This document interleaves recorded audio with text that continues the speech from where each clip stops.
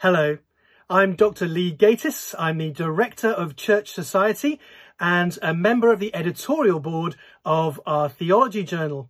I'm joined today by my colleague, Dr. Ros Clark, who's also the course leader of the Priscilla programme, a training course for women run in collaboration with Union School of Theology here in the UK.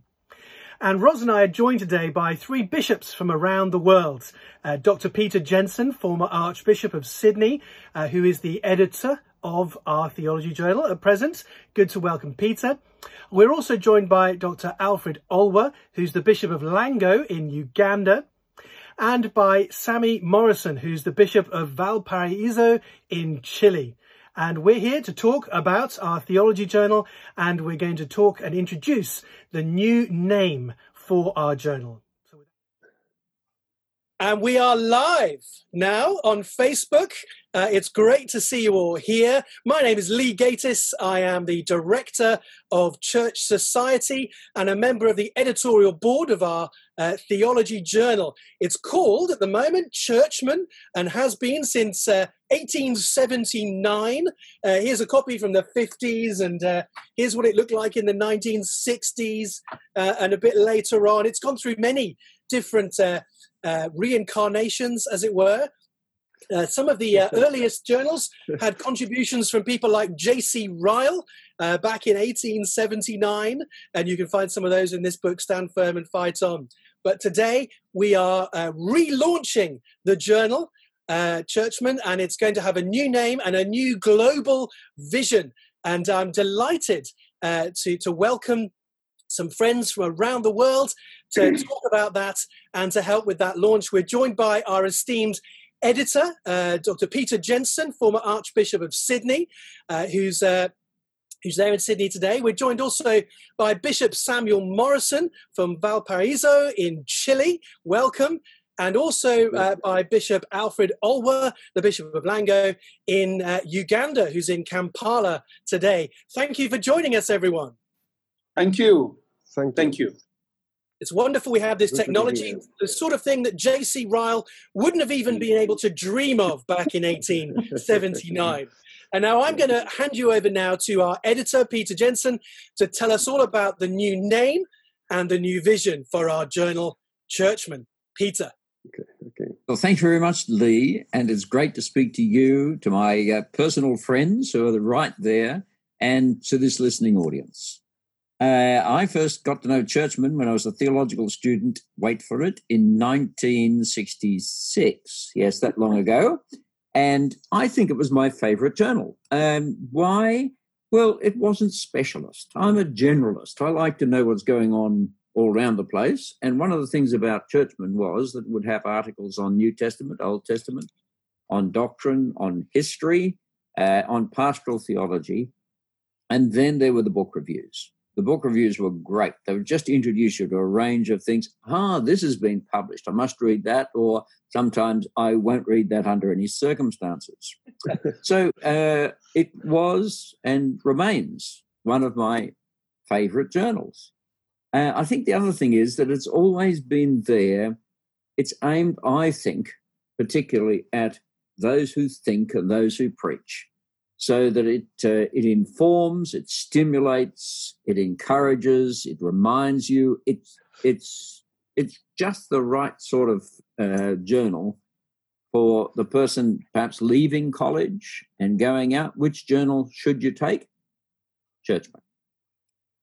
However, as we've been reminded by Andrew Atherstone, the word Churchman really means something like what we would think of as Anglican. It was Churchman as opposed to the other denominations in England. So Anglican is what we may call it. But we're not just thinking, and never did really think, of merely the British Isles. This journal goes to all parts of the world. So the new name, Global Anglican, or rather the Global Anglican, because we are hoping that this wonderful journal will not only reach Anglicans around the world, but also benefit from the enrichment that comes to us from Anglicans all around the world. And you'll be delighted to hear that in our first iteration of this new journal, 2 of the articles are written by bishops from Africa, one from Kenya and one from Nigeria. And they have made that contribution as a sort of a foretaste of the riches that are to come, I hope, as people from all around the world contribute, keeping it the same. We want it to be the same journal in a way because it's so good, but we want it to be reaching more people and we want it to be enriched by more people. That's the vision, and we hope the new name encapsulates that vision. Lee, back over to you. Thank you. Now, Peter, was all this your idea? I just want to ask you, was all this your idea? Has it come from you? Certainly not. You wouldn't know me very well if you thought that. I am a deep-dyed conservative, and the minute I heard we were going to change the name, I objected and was regretfully hauled into the new name. But I have to say, and I'm not joking, I love it. The right decision. As usual, I always say to people, when you take my advice, do the opposite and you'll be okay. And I always say, in this case, I wouldn't have changed it. No. And I was wrong, and the new one is right. Well, we were glad to be able to change your minds. Ros and I were very pleased when we could persuade the editorial team to do that and to bring others involved in that as well. Yes, Ros, I think Ros in particular, wasn't it? Yes. I think it was Ros in particular who came up. You yourself, of course, but it was Ros, I think, that we particularly owe this. I was quite keen to see the name change. That's certainly true. Not least because, as you say, Peter, the word churchman had a meaning that was really valuable and important, but it's not really a meaning that people know today.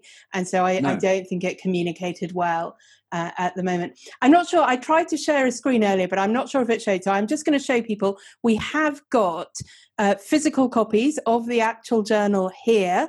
You can also download the first issue free as a PDF from the Church Society website. It's churchsociety.org/Global Anglican. You'll find all the information there, and you will be able, as I say, to download that.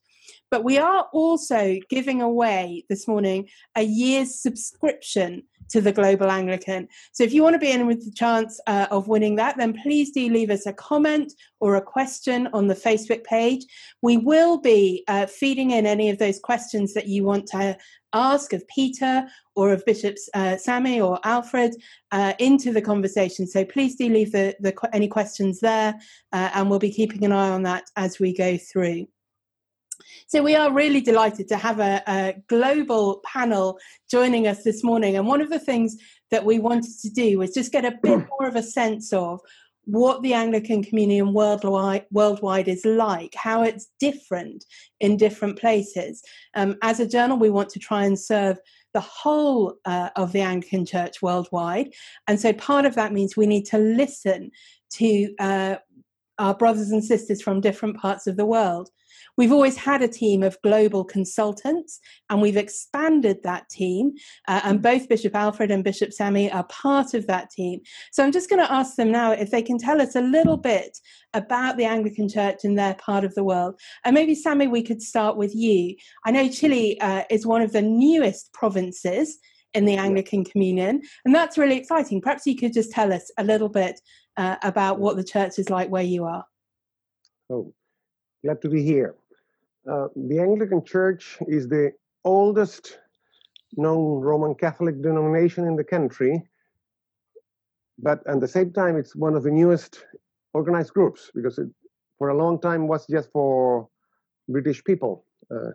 Now it's fully Spanish-speaking church, and we became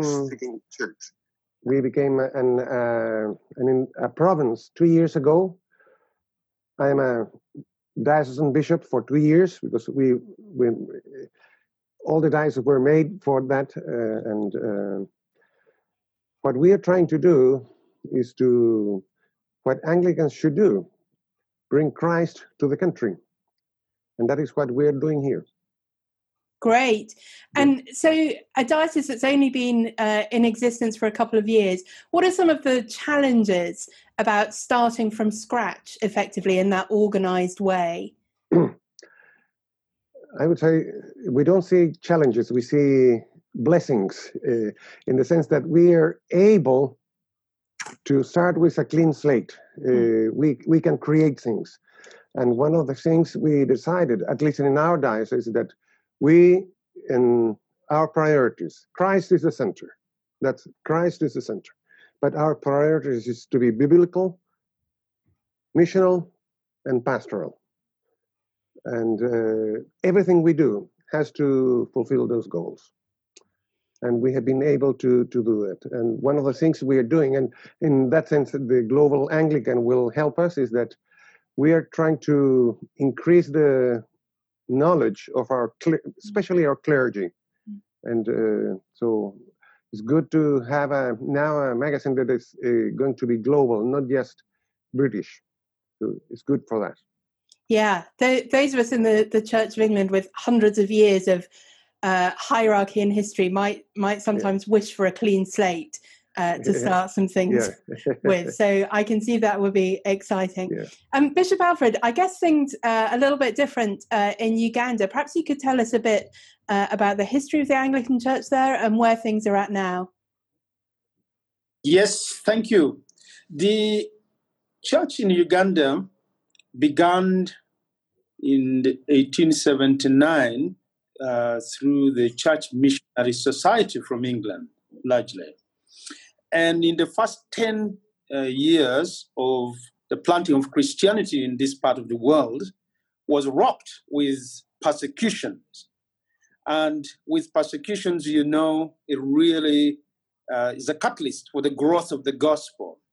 And so by the end of the century, it was again experiencing another form of persecution in which our Archbishop Janan Loum was murdered. And again, it catapulted us. And as I talk now, we are talking about 14 million Anglicans in a population of about 40 million Ugandans. The Roman Catholic Church is, of course, the largest following, but the Anglican Church is the second. Mm-hmm. But something unique for us as the Anglican Church is that in the 1920s, there was a new movement of the Spirit of God, popularly known as the East African Revival Movement. That in itself brought within the church new life. And as I speak now, most of our church leaders are from that background of the revival movement. And the emphasis there is really about Jesus Christ and not really walking with one leg in the world or in the culture and another leg in the church. You are either in the church for Jesus Christ or you are for culture, no sitting on the fence. But this revival movement has continued to keep the church alive. Coming with time, all movements, you would realize they have their growth and sometimes their excesses. So the revival movement has had its own shortfalls. It's still there and it's still doing a great job, but with the coming of the Pentecostal churches, which is also fast growing in this part of the country, the revival movement has had some legalism which is not quite up to date with the Christian gospel. But the church now, as I speak, is really growing. And this church is growing. It's full of young people, which is something exciting. And of course, our population largely is of young people, but also full of women. And both young people and women, they bring along vibrancy, but also sometimes they bring some emotionalism into the way things are done in church. That's not bad in itself. For example, when we sing, our singing is so lively. The Christian singing is so lively, let alone the fact that for an African, whether it is entertainment, wherever singing is involved, the whole body moves. And so in our churches, you see the bodies moving. And that's where we are coming from. It sounds absolutely wonderful. Yes. I wonder if both of you, and perhaps Peter, you might speak to this as well, could just talk about the importance of being part of a global denomination, a global church, rather than something that's just specific to a particular nation or a particular region? Why is it important to have that connection with something that is worldwide? I don't know, Sammy, do you want to start on that? Yep. Christianity is global. So Anglicanism must be global because we are Christians. We are not a denomination. We are part of a global church. And so I think what you're doing in changing the name is stressing that point. Anglicans should be global. It's many cultures, many languages. I think in Spanish. There are a lot of Christians who don't think in English, and they pray to their God in a different language, but in the Anglican way. And that is something that we have to take into account these days. We're multicultural, so we're able to reach a multicultural society. If we were just, let's say, just one culture, we would disappear in a generation. But because we are what we are, a global church, different languages in different cultures, we can reach with Christ everybody. So we have a future. Right? Wonderful. Just as you were saying that, we've had a comment from Pablo saying he hopes to see some articles in Spanish. We'll see, but it would be great to have translation to make the journal more accessible in different places. Peter, do you have anything to add about the importance of a global church? Well, I'm sitting here delighted because I have worshipped with Sammy in his church, and I have been with Alfred in his theological college when he was there, Bishop Tucker, and worshipped with him, of course. I'm delighted because you hear about the East African revival, which is such an important phenomenon, and it has touched us in Australia as we hear about it, and it continues to challenge us. Yeah. And if we in Australia and in Britain, Canada, elsewhere, could understand the importance of the East Africa revival, I don't mean importance in Africa, I mean its message is so important. It could revolutionize us because its message is choose Christ or culture. Yeah. And the same with, I have received so much from our friends in Chile and delight in our relationships there. Now, I'm speaking personally here because in a sense it is personal. And I want to say that experience of knowing and loving and serving alongside brothers and sisters in the Lord from all around the world, all one in Christ Jesus, is not a slogan. It's a truth. It's a wonderful truth. It's an enriching truth. Great. Alfred, I don't know whether you have anything else to add from your perspective on that. Well, I just want to add, first of all, I agree with my colleagues on that. But one thing I want to add is because Jesus is universal, he is global, there is only one Jesus. No Jesus for the African, no Jesus for those in Chile, no Jesus for the Australians, no Jesus for the British. One Jesus. I think that, first of all, is very powerful for me because it brings us all together. But secondly, it is wonderful that we get to hear different voices from different parts of the Anglican Communion around the globe. It just comes to bear in Christ Jesus. Yes, thank you. Yeah. Absolutely. Absolutely. Lee, were you going to ask some questions about how the journal itself might be useful? Yes, well, we have in the first edition of the Global Anglican, we have their various articles. We have some on theological education, the importance of principled theological education, on equipping bishops for their ministry today, and the role of missionary bishops in the growth of the church in Nigeria, for example. All of you are, in one way or another, involved in theological education and see the importance of that for the future of the church. Ros teaching at Union School of Theology on the Priscilla program, Samuel, Alfred and Peter in various different ways involved in theological education. Tell us about initiatives in your part of the world or globally that you've benefited from that really see this need for theological education in the 21st century. Pete, I wonder if you'd start for us and tell us something about the GAFCON initiatives that there have been for theological education. Oh, surely.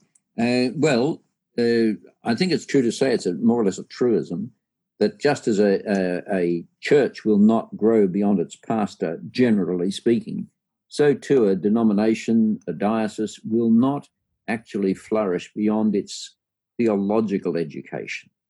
And the theological education of particularly of those who preach, but also in the end of everybody, depends upon the quality of the college or the provider of that theological education.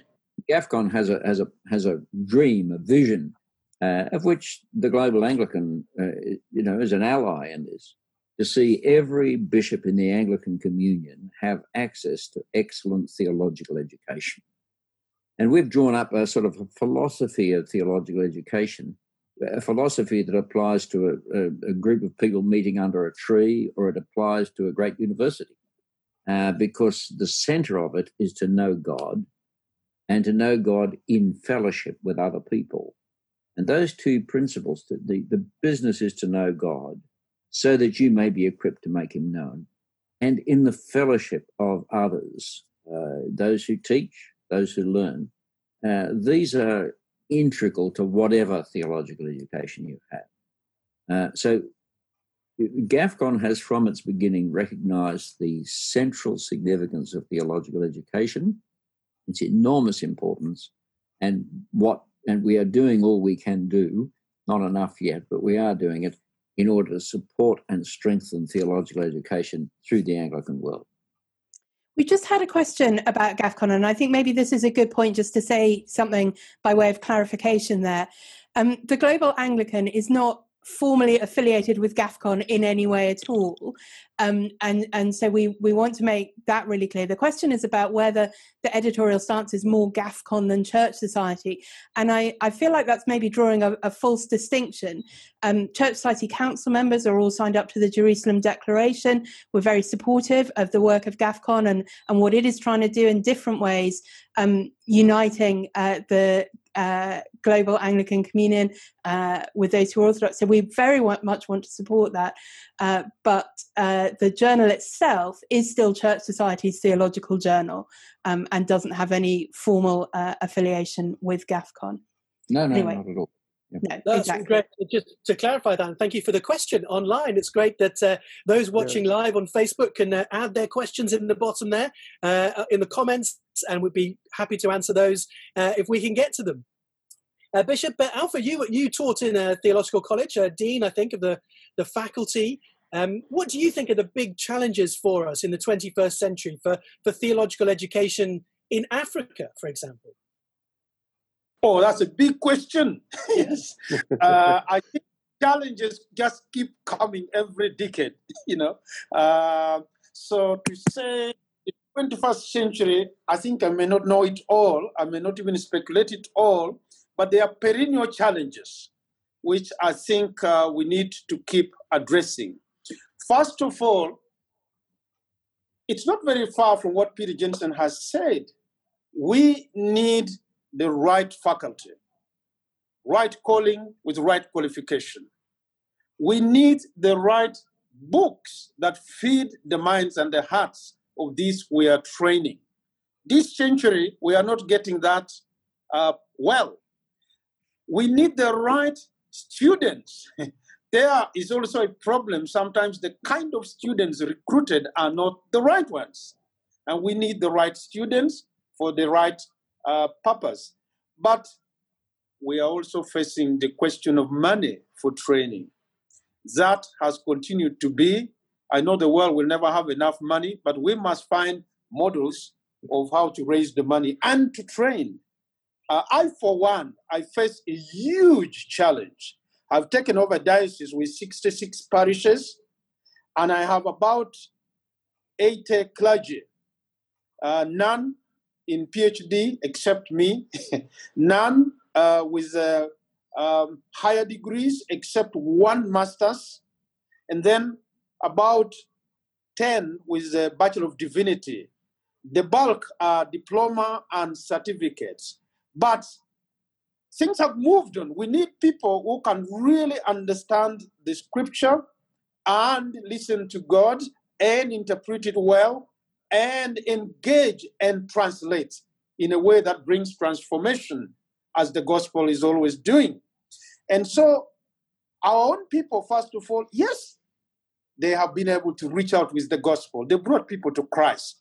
But in terms of discipling the people, this is huge. I think this is one of the big issues in this century that we need to address. Discipleship has never worked well and is a lifelong journey. And for example, now we are having another issue. COVID-19 has come in. It has brought huge consequences that even the little we were doing to disciple our Christians now is stalled. We don't have the mission infrastructures to reach our own people. For example, we need now to be using the radio FM stations. Not everybody here has the radio. Not everybody here has the power. You think about using the touch phones. Not everybody has it. So technology has become a big issue for us to help us move on with the gospel in the face of COVID. So really the challenges are enormous. But having said that, there are little models being made here and there that I see in the neighboring dioceses. And I, for one, am trying my own too, because I've found the challenge of residential training is now huge because it comes with a lot of cost. It takes time, but with all the many things happening around us at the moment, it's making it very difficult to train people who can disciple people, who can make disciples. And yet the Lord has asked us to go out into the world and make disciples of all nations. Thank you. That's so helpful to hear that from you. And Bishop Sammy in Chile, it's been my privilege to speak at conferences and churches in Chile, and also at CEP, your Centre for Pastoral Studies. Tell us how important the Centre for Pastoral Studies and the theological education it provides, how important is that for the vision of Anglicans in your part of the world? Well, our training center has proven to be the key element for our growth the last 20 years. Let's say, I am an old-fashioned guy in this. I'm one of the few who was trained before CEP. The average age of clergy in my diocese is around 36. So they have at least 30 years of ministry before them, and they have been well trained. So when we look to the future, to 2050, we do it with confidence because we have been able to train our actual generation of leaders well established in the scriptures, well established in Christ, and that allow us to go to speak to a society which is very, let's say, we're as agnostic as a society as you are in England or in Australia, but we are angry. You're not that as angry as we are as a society. And we have the roots, we have the tools. CEP, our training center, has been able to, given through CEP, we have received the tools, not just for the graduates, for everybody in the church. So we're quite thankful for that. Really? We're trying to do that also at the diocesan level. We are creating training from the cradle to the tomb. That's the way you say it. The cradle to the grave. Yes. Yeah, that's it. That's it. I think in Spanish. So the potter. God is the potter. We are clay in His hands, and everybody has to be trained. We are disciples. We have to grow, and clergy are just one group. But if we just train the clergy and nobody else, we're in deep trouble. But if we train everybody, there is hope. Yes. And the clergy are there, of course, to equip God's people for works of service. They do the ministry as well. That's part of. Rather than, I don't want to take away from what you just said there, but training bishops must be a very important thing too. We have an article on that, equipping today's bishops for effective ministry and mission, by Samson Moluda, who's been involved in the GAFCON bishops training initiative. How important do you think that is, Sammy, in training bishops to cope with their task for the 21st century? I would say that you can be a very lonely bishop, and that is sad news. If you're lonely, you need to be in fellowship with fellow Christians, fellow bishops, to understand what a bishop, what it means to be a bishop. BTI is the Bishops Training Institute, which Bishop Malunda was in charge. That, I would say, it's a key element in this idea of providing tools for the newer generation. If you don't know what you have to do, you'll just do whatever you read in a book, and you may be reading the wrong book. But if you do it in fellowship, you will receive knowledge from other Christians, and then you know people, because Christianity is a community. Anglicans, we are a community, and we grow as a community. And I think that's very important. Communications, what we are having now, it's key. It's key, and your journal will help us in that. Now, that is, let's say, I have read it before. I always go to, if I want to know what's going on, I always go to the older editions. But it was always British.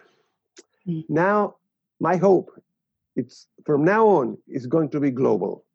Let's say I can not just receive knowledge or wisdom from our British brothers and sisters, but we will enrich ourselves having knowledge and wisdom from Africa, Asia, South America, everywhere. Even Australia. Even Australia. Also, yeah. And this, of course, is the vision for those just joining us on Facebook. I see the numbers have been increasing. It's a great pleasure for us today to announce that Churchman, our theological journal, has now become the Global Anglican. And we have a new name, the Global Anglican, but also a new vision to reach Anglicans around the world. We've been talking about theological education for clergy, about training bishops. I wonder, as I pass back to Ros, you're a layperson in the church, you're not ordained, and you're involved in training for lay people, particularly for women, through the Priscilla program that Church Society runs in partnership with Union School of Theology here in the UK. And we have a question actually on the Facebook comments there from someone. How does this journal help for lay people as well? How does it equip them? And that's from somebody who's in a rural church here in England. Why should they bother also subscribing to Churchman? I'm sure there's a good reason, all three. Yeah, well, there are lots of good reasons. I mean, when we say to lay people obviously a pretty broad group of people with very different gifts and interests and ways of serving the church. And I don't know that everybody is going to be somebody who needs to be reading a theological journal. But I do want to encourage you just to think that if you are a layperson, that doesn't mean you are not a theologian. It doesn't mean that you should not be thinking about how you can love the Lord with your mind as well as with your heart and your soul and your strength.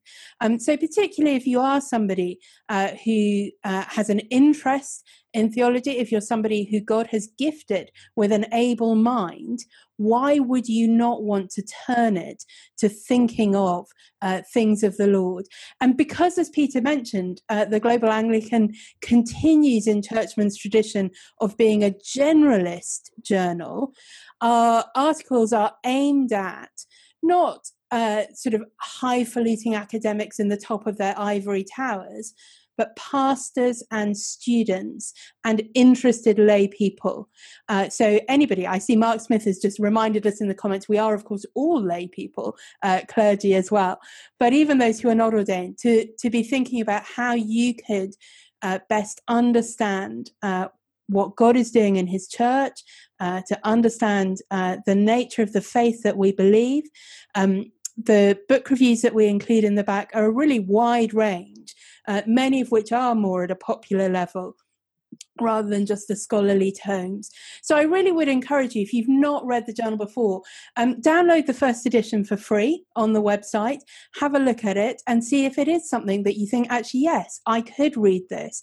I could challenge myself to think a bit further on those things. I just want to mention two other things. Sammy, you mentioned your real hope that we would have more global authors, and we absolutely want to see that. One of the ways we want to encourage that is that we're just announcing today the first of the Global Anglican Essay Prizes. So we did run an essay prize previously as churchmen, but we're now running the Global Anglican Essay Prize. Yeah. And that is open to people from across the world. We would love to see submissions from people from every continent. All the details about how you can submit your entry are on the website, but I want to just let you know it's not due until October 2021. So you have a little bit of time to think about what you might want to write and get that together and submit it to us. And the other great news that we have to announce today is that the back catalogue, the archive of churchman issues, I think not perhaps going all the way to 1879. I've got 1934 in my head. But anyway, some substantial chunk of our archive is now available in full text, searchable on the Atlas Serials database. So if you're part of an institution, a college, or a library that has the Atlas database, you'll be able to access all of those back issues that we've been hearing have been so useful to people. And obviously that will be ongoing as well. So the Global Anglican will continue to be catalogued and available through that as we move forward. Lee, I don't know whether we have any other new questions. Well, there have been lots of comments about theology being the knowledge of God and how that's for everybody. Some interesting questions from European Anglicans. Good to be joined by those in Germany and Austria and other places too. And they're hoping that this will be a way to develop Christian leaders building gospel ministry in England and other parts of the country too. We did have another essay prize recently, the Gerald Bray Essay Prize, and you could find that in those back editions of Churchman, the winning entry. And I think that will be a good thing going forward to get more and more people from around the world contributing to our journal and to our theological, intellectual life together as we think about these things. Well, I think it would be good if we launch our new journal and this initiative into the future by bathing it in prayer. And it'd be good to have some prayers from around the world as we commit this ministry to the Lord and pray that it would be useful to him. So I wonder if all our contributors today would be able to pray for us and to pray for this ministry. If I could ask our editor to begin for us, and then Sammy and Alfred, if you could then also pray for us. And if you're joining us on Facebook, please say amen and pray your own prayers along too. So let's pray for the Global Anglican and for those it serves. Let's pray. Our Father in heaven, we thank you as we remember the history of this journal. We thank you for the memory of those who have steered it, those who have blessed us through it. We thank you for the memory, for example, of J.C. Ryle and what he did to get it going and his whole ministry. And we pray, Heavenly Father, that you would help us in this new age to be faithful to the original vision, to be faithful to your word, to care for your people. We pray, Heavenly Father, that our journal, thinking now more globally, may indeed be a blessing upon people in all parts of the world, and especially Anglicans, but not only Anglicans.